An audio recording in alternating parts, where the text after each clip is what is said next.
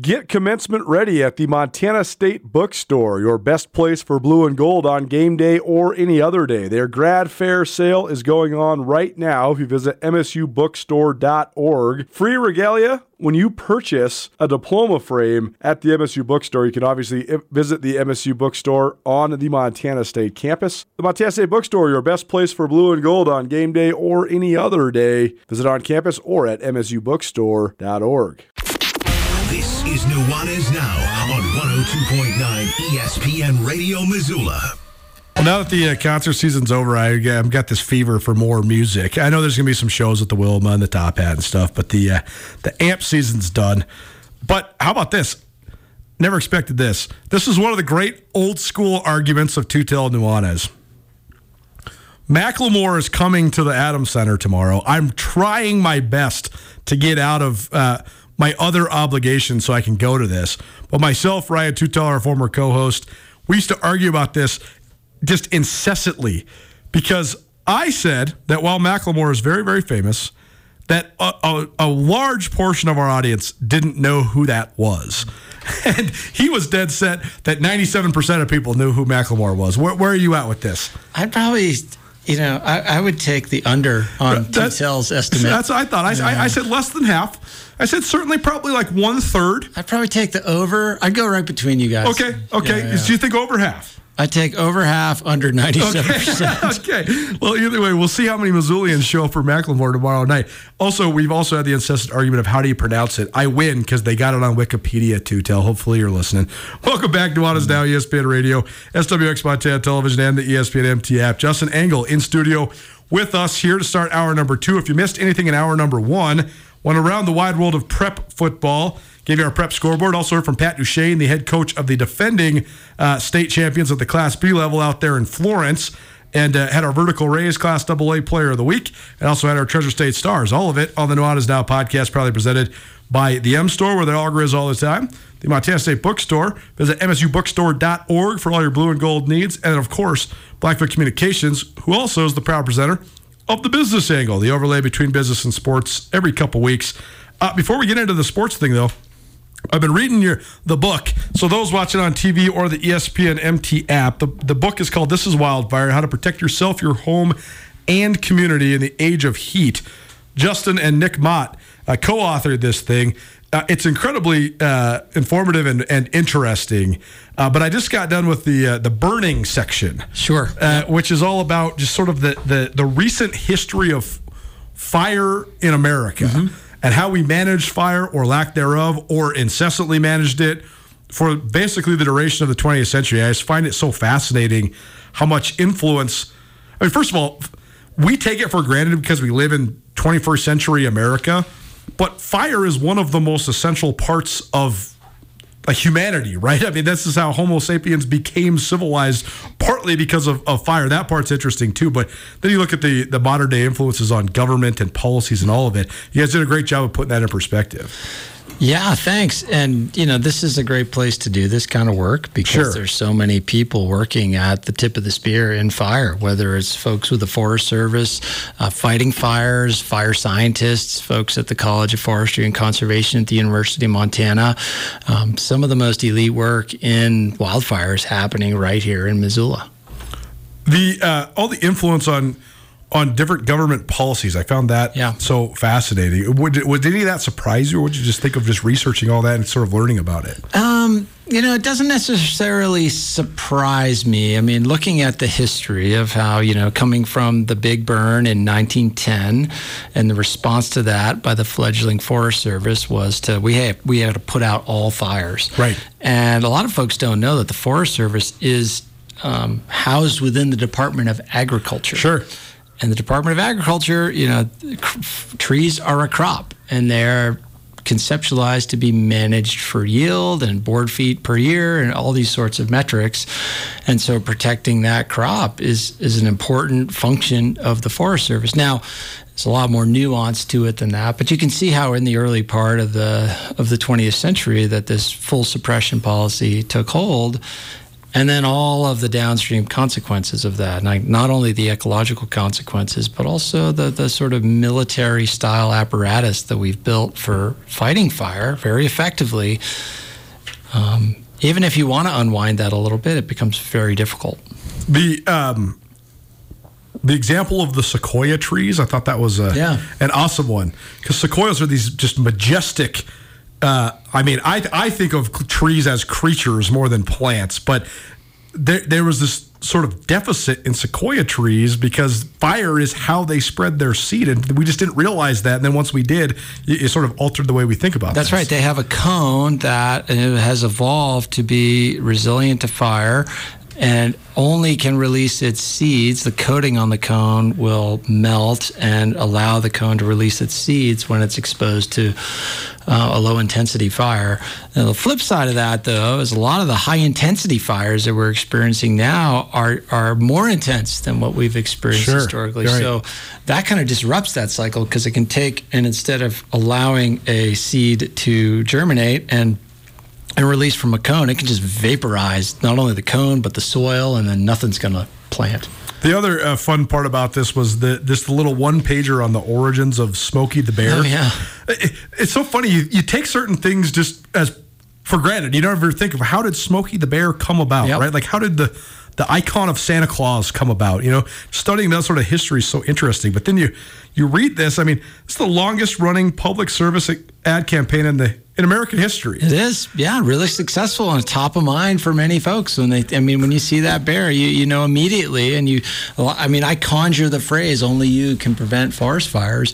Not only is it an enduring branding of the Forest Service, but tremendously powerful propaganda campaign in many ways. Absolutely. That's the other part that's so striking, is you're not going after the accusation that a lot of this is propaganda driven, but there is just some history about the propaganda around wildfire. I mean, for example, the part about World War II, when they were saying, hey, let's prevent forest fires so we can defeat the enemy. That's a very interesting fold in this as well. Yeah, trying to wrap so much of it into patriotism, and a lot of it was part of the cultural ethic of that early part of the 20th century, when we thought that we could sort of bend the natural world to our will, right? And better living through science and all these things. We just thought that all these things were within our control, and that it was our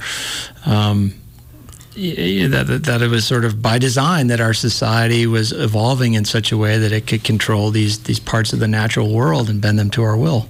And I'm glad that we had sort of the opposite reaction to this, at least in certain ways. I mean, imagine a world without predators, there was a moment in time where there was initiatives to basically kill off all the animals. I'm so glad that didn't continue, because somehow, like, the environment has become a political issue. It shouldn't be. It's very cut and dry. The biodiversity of the planet is a very important thing for the planet to exist in harmony with the things that live on the planet. It's as simple as that. And so I'm glad we've at least got away from that a little bit. Yeah, it does make you wonder, though, like, how many things do we accept as just bedrock default assumptions of our society right now that are completely misguided? I mean, I think an example of one thing we're starting to maybe live through is, these devices that we seem tethered to at all times. I mean, maybe we're going to find out that, hey, these things aren't so good. It's not so good to be carrying around a device that you're addicted to. And what does that do to disrupt your neurochemistry and your mental health and all that sort of thing? And there's probably all kinds of other examples of misnomers in our society. That's the craziest thing, is I love to read. I love learning about all of these different things. But then sometimes when you learn, it bends your brain a little bit. What have I believed that I just learned about that I no longer believe? I never forget when I read The Omnivore's Dilemma by Michael Pollan. Yeah. And it's about a lot of different things, but one of the primary things it's about is about the subsidization and creation of the corn industry, and the way that the economics and business behind that has been manipulated over the last 100 years, and then all the side effects from that. It's pretty crazy to study. Yeah, one of my favorite quotes that I tell students is from Epictetus, the Stoic philosopher, and that is, "You can't learn what you already know." Very good. Justin Engel in studio. The book, This is Wildfire. Go check it out. It's available on bookshelves everywhere. I'm interested to get to the second part of it all. Just this is kind of about how to protect yourself and all the solutions for your home and community and all that sort of stuff. But if for anything else, you should at least just read the first part of this, because the history of fire is definitely a part of the history of humanity. So, last thing on this, what was your favorite part about writing this? Favorite part was definitely the collaboration with Nick. That's been from the start. We made Fireline together along with Victor Yves, and it's a collaboration that we just worked well together from the start. We could give each other feedback in a direct, honest way that was non-threatening. It was always helpful, and we just had a great rhythm. And, our styles complement each other. And plus, I have such respect for what you do as a journalist, and that's a methodology that I was not trained in. Sure. And so to learn about how journalists do their work and approach knowledge generation and discovery, that was awesome for me, and learning from Nick was a tremendous experience. Well, awesome, man. And everybody should go check this book out, because I think it's important. You can also listen to the Fireline podcast, which Justin and Nick Mott also, they won an Edward R. Murrow Award for, so pretty cool. The Business Angle presented by Blackfoot Communications. Visit goblackfoot.com for any and all of your home networking, small business, home office, any sort of networking needs. Goblackfoot.com. The NCAA Division I Council met last week, and it's not related to inflation, but inflation's a key topic in America right now. But talk about jacking up the prices. Used to only cost $5,000 to apply to be an FBS candidate. Now it costs $5 million. Just your general thoughts on this phenomenon. Well, a couple thoughts there. One, it might be just a mechanism for the NCAA to say, we have enough schools in the FBS. Sure. We don't want any more. Like this, there's saturation in this marketplace. Yep. We're already seeing fractures happening on so many levels. We've talked about conference realignment in so many ways. We've talked about whether or not the NCAA can hold power, whether or not the major like SEC schools will secede and do something. So I think the NCAA is fearful of dilution. Right, and so to create a price that's prohibitive to gain entry is one mechanism to eliminate entry. Another piece of it too is that it's hard to think of it as a revenue generator, right? But maybe there is such demand for some schools to make that leap that the NCAA can just extract a fee, a tax from them. I don't really know the sort of financial health of the NCAA as an institution. Right. If that's what they're thinking of as a strategy to generate revenue, it seems a little desperate to me. But either way, it's sort of a bit of a head scratcher to me. Yeah. When this first came down, I thought to myself, okay, for the schools that we talk about frequently as potentially making this move, these state institutions in isolated rural states like Montana and North and South Dakota, I do think that there's always going to be a question of, if you want to move up, where does the money come from? But having to come up with more money, you're going to have to come up with a whole plan to have a whole bunch more money at your disposal no matter what. Yeah. So I think that if that was ever a reality for the Montana schools and the Dakotas, I think they would find a way to find that money. What I thought this was targeted as specifically is the state of Texas and other schools in that football crazy region. As of right now, I think there's 14 FBS football programs in Texas. Wow. Texas used to have great FCS football. Now everybody's bailing on it because they want to have the FBS moniker. They want to have the FBS dollars. Sure. You can get the FBS TV money, even if you're just aligning with Tarleton State and Texas State and whatever else you might figure out. I mean, Sam Houston State's a great example. They've been good on the football field for sure over the last 10 years. You go to a game at Sam Houston, I mean, it's somewhere between Washington Grizzly Stadium and a high school stadium. Like, it is, there's nothing FBS special about it. Huntsville is not like some crazy draw. And yet they're making the move because they could at that moment. They were able to strike while the iron's hot. I think it's to deter schools like that are just making the jump because of the region that they're located in. I see some possibility there. I still get concerned about the saturation issue. Right. And so that I mean, I think our points align there, whether it's in a micro market or in a broader sense. I mean, there can only be so many bowls that are worth watching. Right. And don't tell that to the crazy people that watch all 40 of them. But I'm with you. Yeah. And I mean, I think as we're seeing, like, the bowls don't really mean anything anymore.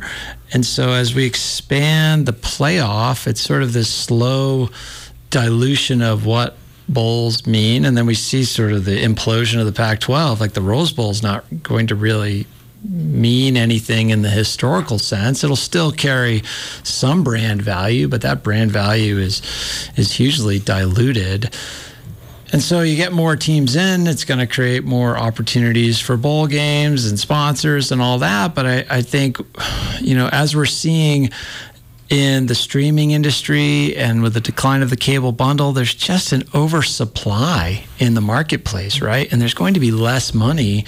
So this could be a deterrent that the NCAA is putting on schools to just say, hey, we need to sort of slow this down because the music is going to stop pretty soon and there's not enough chairs to go around. So how do you balance this? Because I do think on one hand, you're absolutely right, where there is going to be less seats at the table. Yeah. And we're already seeing that with a lot of the decisions that are being made.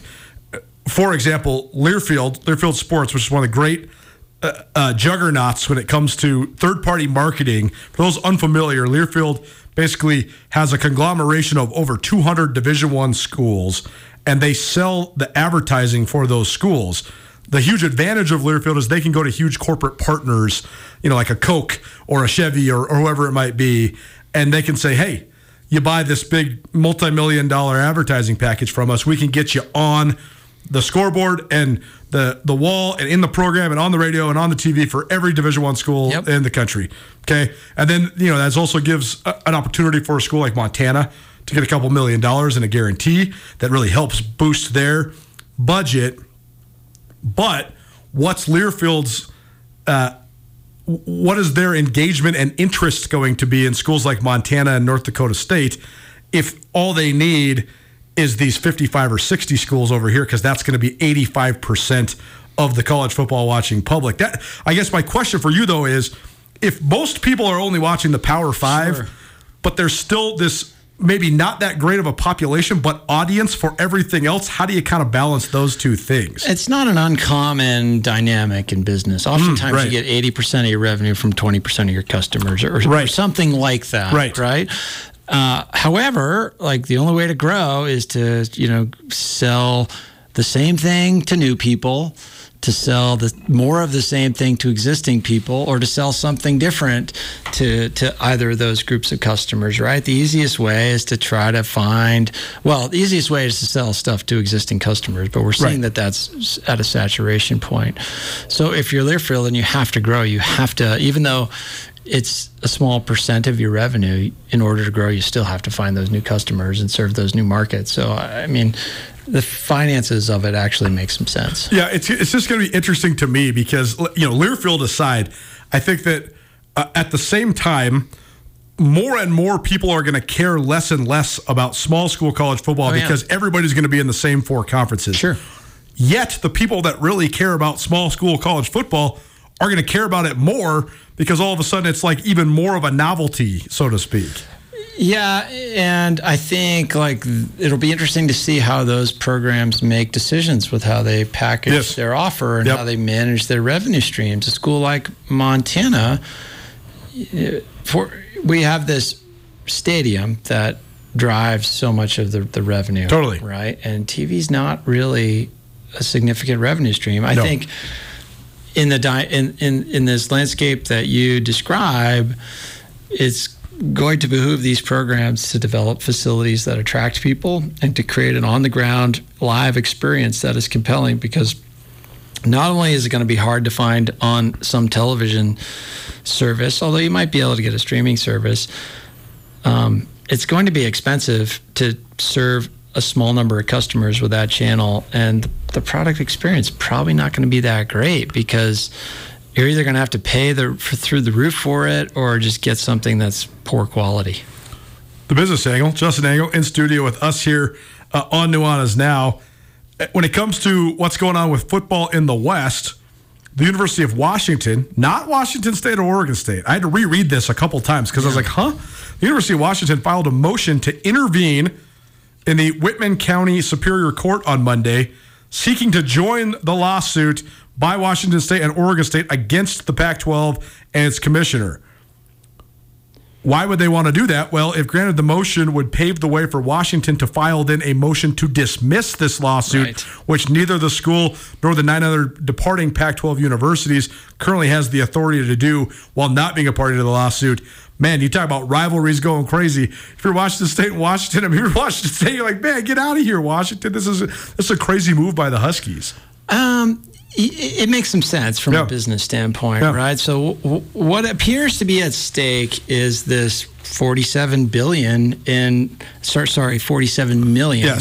in holdings that the Pac-12 has. And then there's another somewhat between 50 and 60 million that exists because of NCAA tournament stuff. There's upwards of maybe $100 million that's kind of on the line. And here. These are assets that, if the conference dissolves, will be distributed.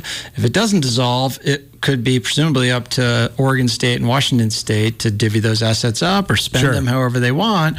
And so for the remaining schools, that's money that they could have a claim to. It's certainly money that they participated in the generation of, right? And so for Washington to make this move, one, they're the only of the schools that could do it because they're the only school that is in the state of Washington where the case is being filed. Totally. And the only way that they can get into this conversation is to become a party to the lawsuit, in which case then if they are named a party to the lawsuit, they have the right to file the motion to dismiss. It seems like the sort of thing that is just headed to some sort of a settlement. Right. The parties are all going to get together and say, this is how we got to divvy up these assets. And, there'll probably be some non-disclosure agreement or something. But it just seems inconceivable to me that Washington State and Oregon State are going to walk away with all the cash here. It's going to have to get spread around. At the very least, they're going to have to rebuild the Pac-12, and then they're going to have to share it with a whole bunch of new members. But as you're saying, I never thought of it like that. All the teams that help, all the schools that helped build this nest egg are not just going to walk away without any of their money. Yeah, it's an interesting test case because we've talked in this segment about the relegation model happening, and Oregon State and Washington State are high quality football programs, at least right now. Right now they are. And so the notion of them getting relegated doesn't really make sense in the traditional scope, but in this conversation, we're always talking about teams moving up into more prestigious conferences, right? It can't only work in that direction. So this notion of rebuilding the Pac-12, I find it a little bit far-fetched that probably the two schools in the conference with the least media draw will have the ability to reconstitute a new conference. It seems more likely that they're going to have to find a new home themselves. I think that's probably the way that it's going to go. One last question for you. University of Montana plays at the University of Idaho Saturday night in Moscow. It's on ESPN2, so it's a national TV game. I think that's great for the league. It's certainly great for Idaho to have the Kibbe Dome sold out for the first time, I think, since they came back to the Big Sky. Now it's going to be on national TV. It's sort of a funky and unique arena, so I think that's good for their branding because it just doesn't look like a lot of other places. Yeah. For the Griz, though, what do you think of this? I guess, does the success or lack thereof for the Griz in this football game impact the exposure they're going to get, or is it an objective win for the Griz just being on national TV? Depends on. If you look at it from a brand awareness standpoint, it's a win for the Griz. They get not only the exposure during the game, but they get the opportunity to run media spots. Sure. And our branding and marketing has improved, and we're able to tell some compelling stories in those The commercials are really good, and probably at least one of those will land on the ESPN2 broadcast, you'd think. Exactly. So if you're looking at trying to get more students interested in the University of Montana, I think it's a win. I do think, though, that, we're at the point where the quality of the product on the field matters. Yep. And particularly against a team like Idaho, that people don't have a lot of existing brand associations with, people are going to assume it's a big rivalry. Like people not familiar with the Big Sky and the MSU University of Montana rivalry are just going to assume that Montana Idaho is a big rivalry. Well, and when you go back in the annals, it is. I mean, it's the second oldest rivalry in the Big Sky. It's been going longer than any other one besides the Cat Griz rivalry. I think this is meeting 88 between these teams. They have a trophy, so there's some stuff there. It's a thing, and there's storytelling about it, and there's a winner and a loser. Yep. Right, and so while from the exposure standpoint, it's upside for the Griz. I do think there has to be a good product on the field. I think that the fact there's a trophy, I think it makes just the common person that might just be switching through. Sure, yeah. Because you're like, oh, well, they have a trophy, and there's results for 100 years on there. Okay, I'll watch this. It makes sense. You can tell some story about it, and I can see all the the production crews making a scene about it. And I'm sure they'll play it up. The winning coach is going to drink a beer out of the mug, sure. and whatever. They're throw potatoes at each other, and all sorts of stuff. And then we'll all seem like rubes that live in Missoula and Moscow. Here we are. But pretty much. I think it's good, though. I agree with you. I do think that performing well would help the University of Montana brand even more, but I do think it's just good for the league to have this rivalry on TV. Yeah. Business Angle, Justin Angle, presented by Blackfoot Communications. Go check out the book. This is Wildfire. Anything new coming up on the Business Angle? Oh, okay. On a new angle? Excuse me, on New Angle. I always do that. This is the Business Angle. A New Angle podcast is Justin's other awesome podcast that he's a part of. Yeah, this week we have Molly Krukenberg of the Montana Historical Society talking about the amazing facility they're building in Helena. It's going to be about 166,000 square foot facility. Man. And then next week, you might be interested in this, and sports fans, we have Sean Radley of MTCX, and he's talking about the incredible cyclocross racing that's going to be happening over the next month or so here in Montana. There's a race locally called Rolling Thunder. It's sort of a long-running tradition that a ton of folks can get involved in. And then in early November, the Pan American Championships are going to be here. And this is a huge deal for Montana. Some of the world's best cyclocross racers are going to be here. It's super cool. You've probably been hearing the advertising on the radio because they're running a bunch of spots on ESPN and The Trail and Jack FM. So, but I mean, this is a big deal. This is like a world-class event that's coming to Missoula. The best in the world. Yep. Pretty cool. Thanks for being here, man. Good to see you. Thanks for pubbing the book. Of course, man. Nuanez Now, ESPN Radio will give you a preview of the Seattle Kraken right after this. Keep it right here. 102.9 FM.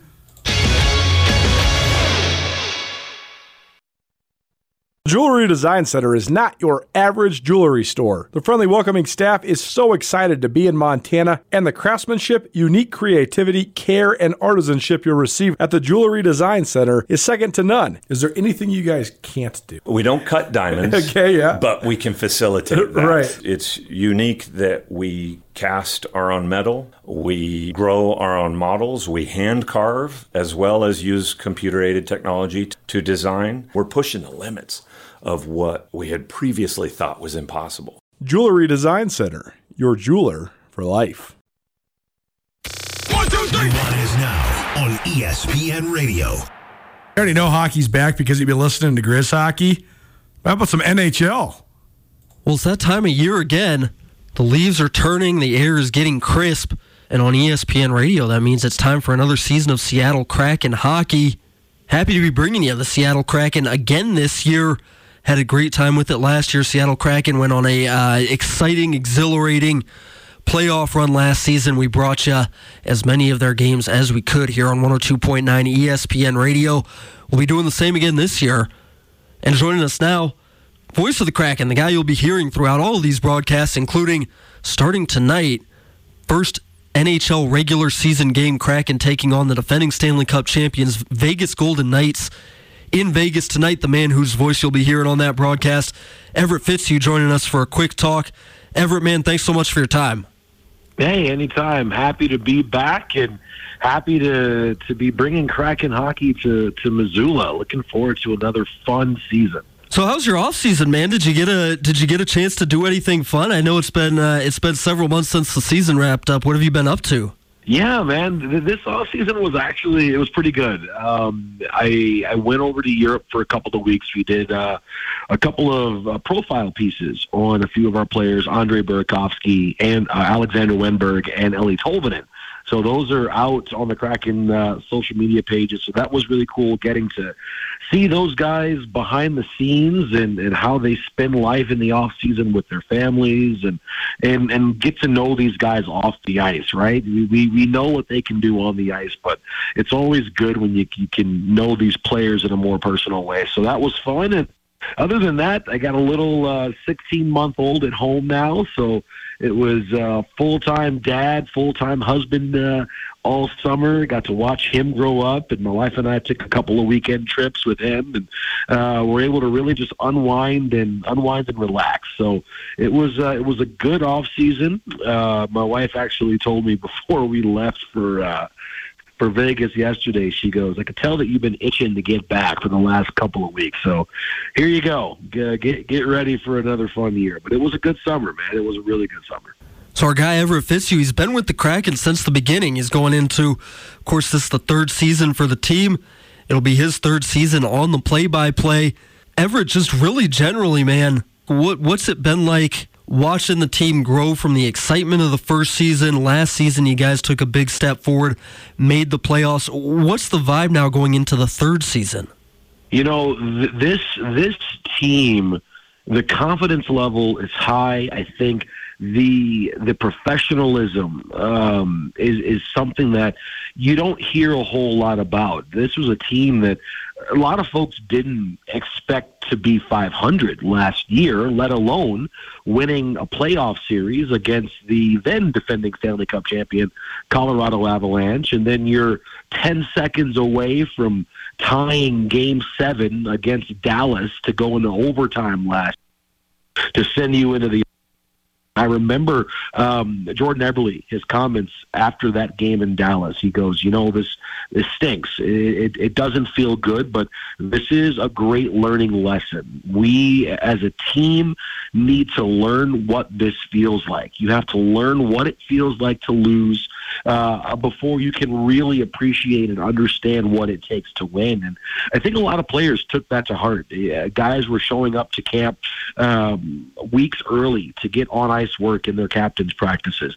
You had guys putting in extra work over the summer. Guys like Matty Beniers, Ty Cartier, who had a really strong showing in the playoffs. Even Shane Wright, who so much has been talked about him after last summer being drafted and going through the year that he did. He was assigned to Coachella a couple of days ago, but he is primed and ready should that NHL opportunity come available. So this team really took the lessons that it learned in Colorado, in Dallas, and applied them to camp. Players will tell you this was probably one of the toughest, most intense camps that they've been to in quite some time. But I think because you didn't have a number of those big off-season moves for Seattle, the core was still intact. There wasn't as sharp or as steep of a learning curve as you would have when you're welcoming in 4, 5, 6, 7 new guys into a locker room. You add in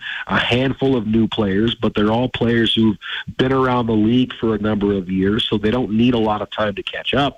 So that's within the locker room. Externally, in the community, in the organization, and all around the region, people are so excited for this year. And you can really see that playoff run galvanize this fan base. Seattle, Washington, the entire region became hockey fans. We were, and I say we because I was right there with them. We're hanging on every moment of this team. And now going into the summer, you have people becoming more invested, more interested in the game. And it's really, I think, led to that initial outpouring of support from the community heading right into the season. Everett Fitzhugh, play-by-play voice of the Seattle Kraken, who you'll be hearing all winter on 102.9 ESPN Radio right here in Missoula. We're super happy to be, for the second straight year, an affiliate of the Seattle Kraken. We brought you a great season last year that went all the way into the second round of the playoffs. And Everett, first NHL playoff run for you as well. What was it like? Did it ratchet up for you those last couple weeks, you guys in the postseason? I grew up in Detroit, and it was late 90s, early 2000s, the Red Wings had won back-to-back cups. They were in the thick of the rivalry with the Colorado Avalanche.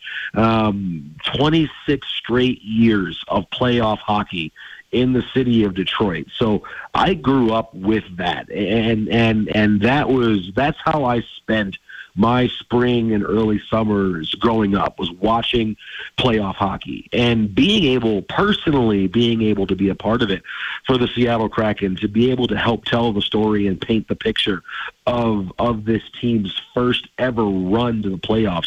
I mean, it was nothing short of unbelievable. I was so honored and humbled to be able to call those games. As a fan, I got to tell you, 8-year-old, 9-year-old, 10-year-old Everett loved beating the Colorado Avalanche. That was, I went all the way back to my childhood, with those rivalries with the Avs in Detroit. But no, man, it was so cool because I could see and I could sense and I could feel the same passion in Seattle for this team in the playoffs that I felt when the Red Wings won those cups in 97 and 98. This is an original six team that's been around for, 100+ years. And I could feel that same energy, that same passion around the city, the building, one of the loudest atmospheres, the loudest atmosphere when Jordan Eberle, Game 4 against the Avs, scored that overtime winner.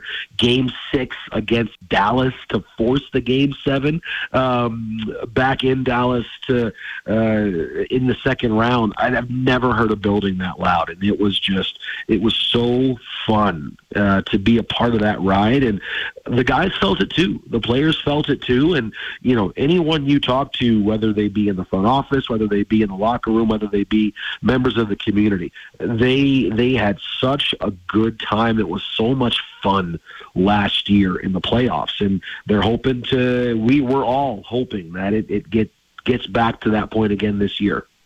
And that, of course, brings us to this 2023-24 season as the Seattle Kraken looking to build on their second-round NHL playoff run from last year. And Everett, tell me a little bit about the team this year. You said a lot of the core guys are back, a lot of the familiar names from last year, but who are some of the new faces whose names you're going to be calling out? What have they done this offseason to try to get back to where they were last year? Yeah, I think, some people can view it good. Some people can view it bad. I certainly view it as a good thing. The Kraken didn't make a lot of moves. Your top 9 forward group is still intact, completely intact. Your McCann, Beniers, Eberle line, that'll stay the same. Tolvanen, Gord, Bjorkstrand, that third line for the Kraken that performed so well once they were put together late in the season, that'll stay the same. You'll get Andrei Burakovsky back, which is going to be huge for Seattle. So he'll be on the right side of that second line with Jaden Schwartz and Alexander Wenberg.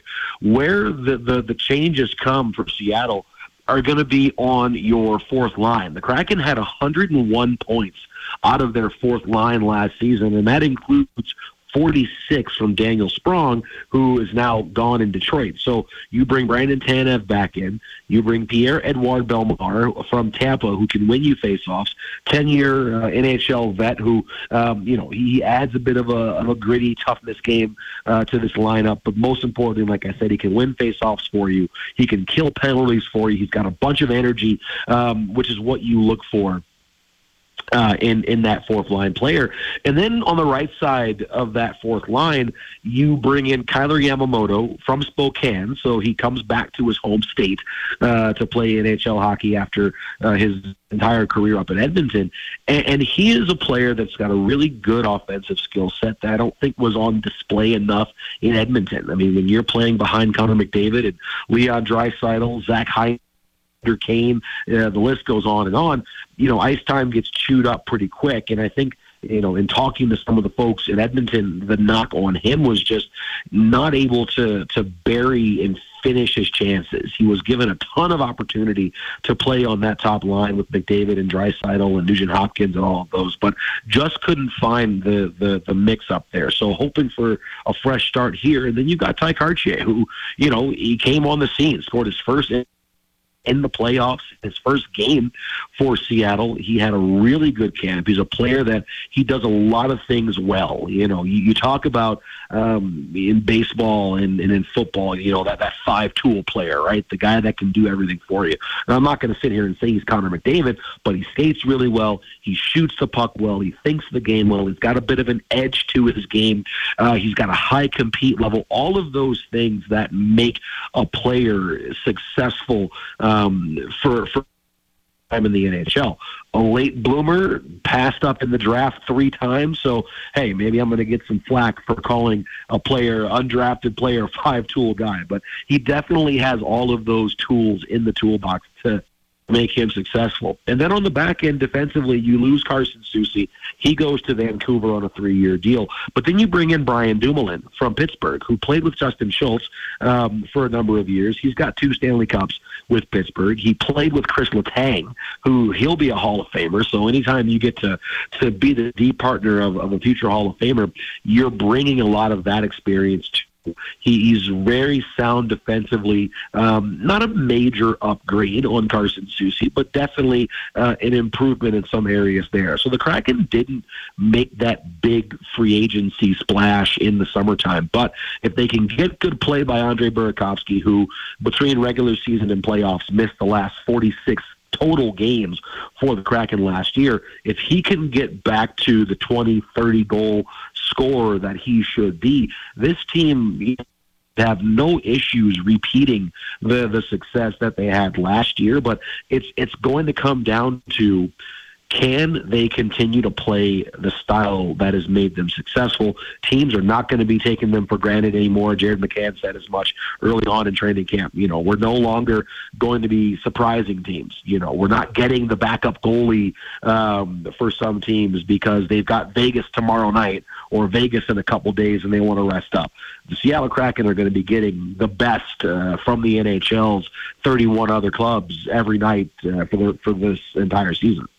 He's Everett Fitzhugh, play-by-play voice of the Seattle Kraken. You'll be hearing him all season long right here on 102.9 ESPN. Missoula Kraken starting their season tonight at the home of the Stanley Cup champions, the Vegas Golden Knights. Great matchup tonight. Everett, before I let you go, great breakdown of the team there, but one more new addition to talk about. You're now working with Al Kaniski in the booth. He's replacing Dave Tomlinson on the color. We're going to hope to get Al in here for an interview as well. Let him introduce himself to the people in Missoula. But with the season starting tonight, just what have been your thoughts on the new guy, and what should the people in Missoula expect from Al Kaniski in the booth there with you? Oh, you're going to get a guy who not only knows the game, but he knows Seattle. He was former T-Bird. He got drafted by the Flyers back in the day. He plays hockey. He coaches hockey. He is one of those people who analytically understands the game and can break the game down so well. He worked in junior hockey with the Everett Silvertips as their analyst for 10 years, so he knows the development. He knows a lot of these players that you're going to see and hear over the next 82 games. Al broadcasted those names and studied and covered those players, so his personality is wonderful. I've gotten to know him a little bit off the air now, and I am as a new father. Like I said, I have a 16-month-old. I like to think that I'm working on my dad jokes and improving there, but he's got all the fun quips, and I can tell that he likes to have fun. And of course, we wish Dave Tomlinson well. Tom are going back home, the new color analyst on television. Canucks. He's from Vancouver. His kids are there. His family is up there. I mean, his hometown team. So that's a once-in-a-lifetime opportunity for him. So obviously we thank him for helping us launch Kraken Audio Network and telling the story of this team for 2 years. He'll still remain one of my good friends. Vancouver actually plays in Seattle the day after Thanksgiving, and I plan on having him and his radio, it is a TV partner, over to the Fitzhugh house home for dinner on Thanksgiving. So definitely going to miss him, but really, really excited for what Al can bring. And we've had a couple of really good broadcasts already in the preseason. So, it's just like riding a bike, from his own Everett Silvertip days. So he's going to become a quick fan favorite, I think, and fans are really going to enjoy listening to him. And hey, hopefully we can make some more memories and have some more historic calls for the Seattle Kraken here in the near future. There you go. He's Everett Fitzhugh. You'll hear him on play-by-play for the Seattle Kraken starting tonight, 8 p.m. Mountain Time on 102.9 ESPN Missoula as the Kraken get the 2023-24 season off by taking on the defending Stanley Cup champion Vegas Golden Knights in Vegas. Everett will be on the calls all season long. Happy once again to be an affiliate of the Seattle Kraken. We'll be bringing you as many games of theirs as we can. And we'll probably be hearing from Everett Fitzhugh again. Everett, man, good to catch up with you.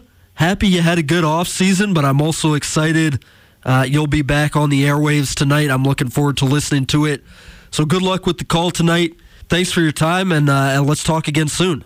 Absolutely, man. Always a pleasure. Take care, and looking forward once again, man, having Missoula back on for the second season. Hopefully we can give you guys some more hockey going into May and maybe even June. So thanks again for the time.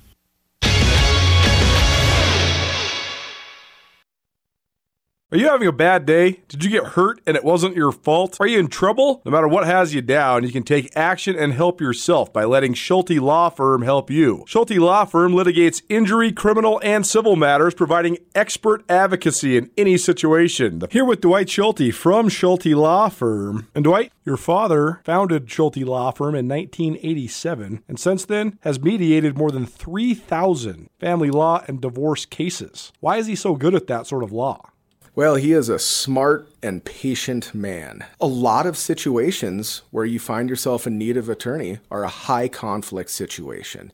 And it's really important, and it's a tenet of our firm, that we work through litigious issues in a collaborative way. It's important at Schulte Law Firm that when we're litigating these very serious issues that impact people's lives, that we do so in a way that provides the best representation and the best result to our clients. And what we have found is that the best way to do that is to litigate these issues effectively while doing so with a high degree of professionalism. We can have these disagreements without making it personal. Visit jschultelaw.com. It's Nuanez now on 102.9 ESPN Missoula. Watch the show statewide on SWX Montana Television. Give me a rodeo in Moscow on Saturday night, also known as the Battle for the Little Brown Stein. Welcome back. Nuanez now, ESPN Radio. Time now for our Griz Star of the Week. It's presented by Ryan and Miller Law. Ryan and Miller Law, more than 30 years of experience. Paul Ryan and Angie Miller approach every case like it's going to trial from day one. This ensures the top-notch attorneys that are always prepared and ready to press forward on your case to get you the justice you deserve. Our Griz Star of the Week this week, a senior captain and linebacker for the University of Montana. It's Levi Janacaro joining us. And we only have a couple minutes left. Griz just got done with a rainy practice. Levi, thanks for taking a minute, man. How you doing? Good, guys. How the heck are you doing? Great, man. Thanks so much for being here. We'll get right to it. Just take us through the win on Saturday. A huge win for the Griz at UC Davis. You guys sealed it with a great defensive stand at the end. Ryder Meyer pops the fumble out, and you guys recover it. Just how big was this win for Montana? Oh, the win was huge. I mean, every win is huge, and wins on the road are even bigger, I think. I mean, they're really tough to get at home. Wins are tougher to get on the road. So to be able to come home with a W was big time. And certainly gives you guys some momentum now because you're sitting 5-1 right alongside a lot of the other top teams in the league, and you're playing one of them on Saturday. So how you guys approach this? What do you think of this primetime showdown you got at the Kibbe Dome on Saturday night? I mean, it's going to be a fun game. Just like you said, it's a nationally ranked matchup. They're, I believe, the number 3 team. They're a good team, so we just have to prepare like we always do and stay tuned in to what each individual, what we have to do our 1/11th, and try to go out there and outplay them and get a win.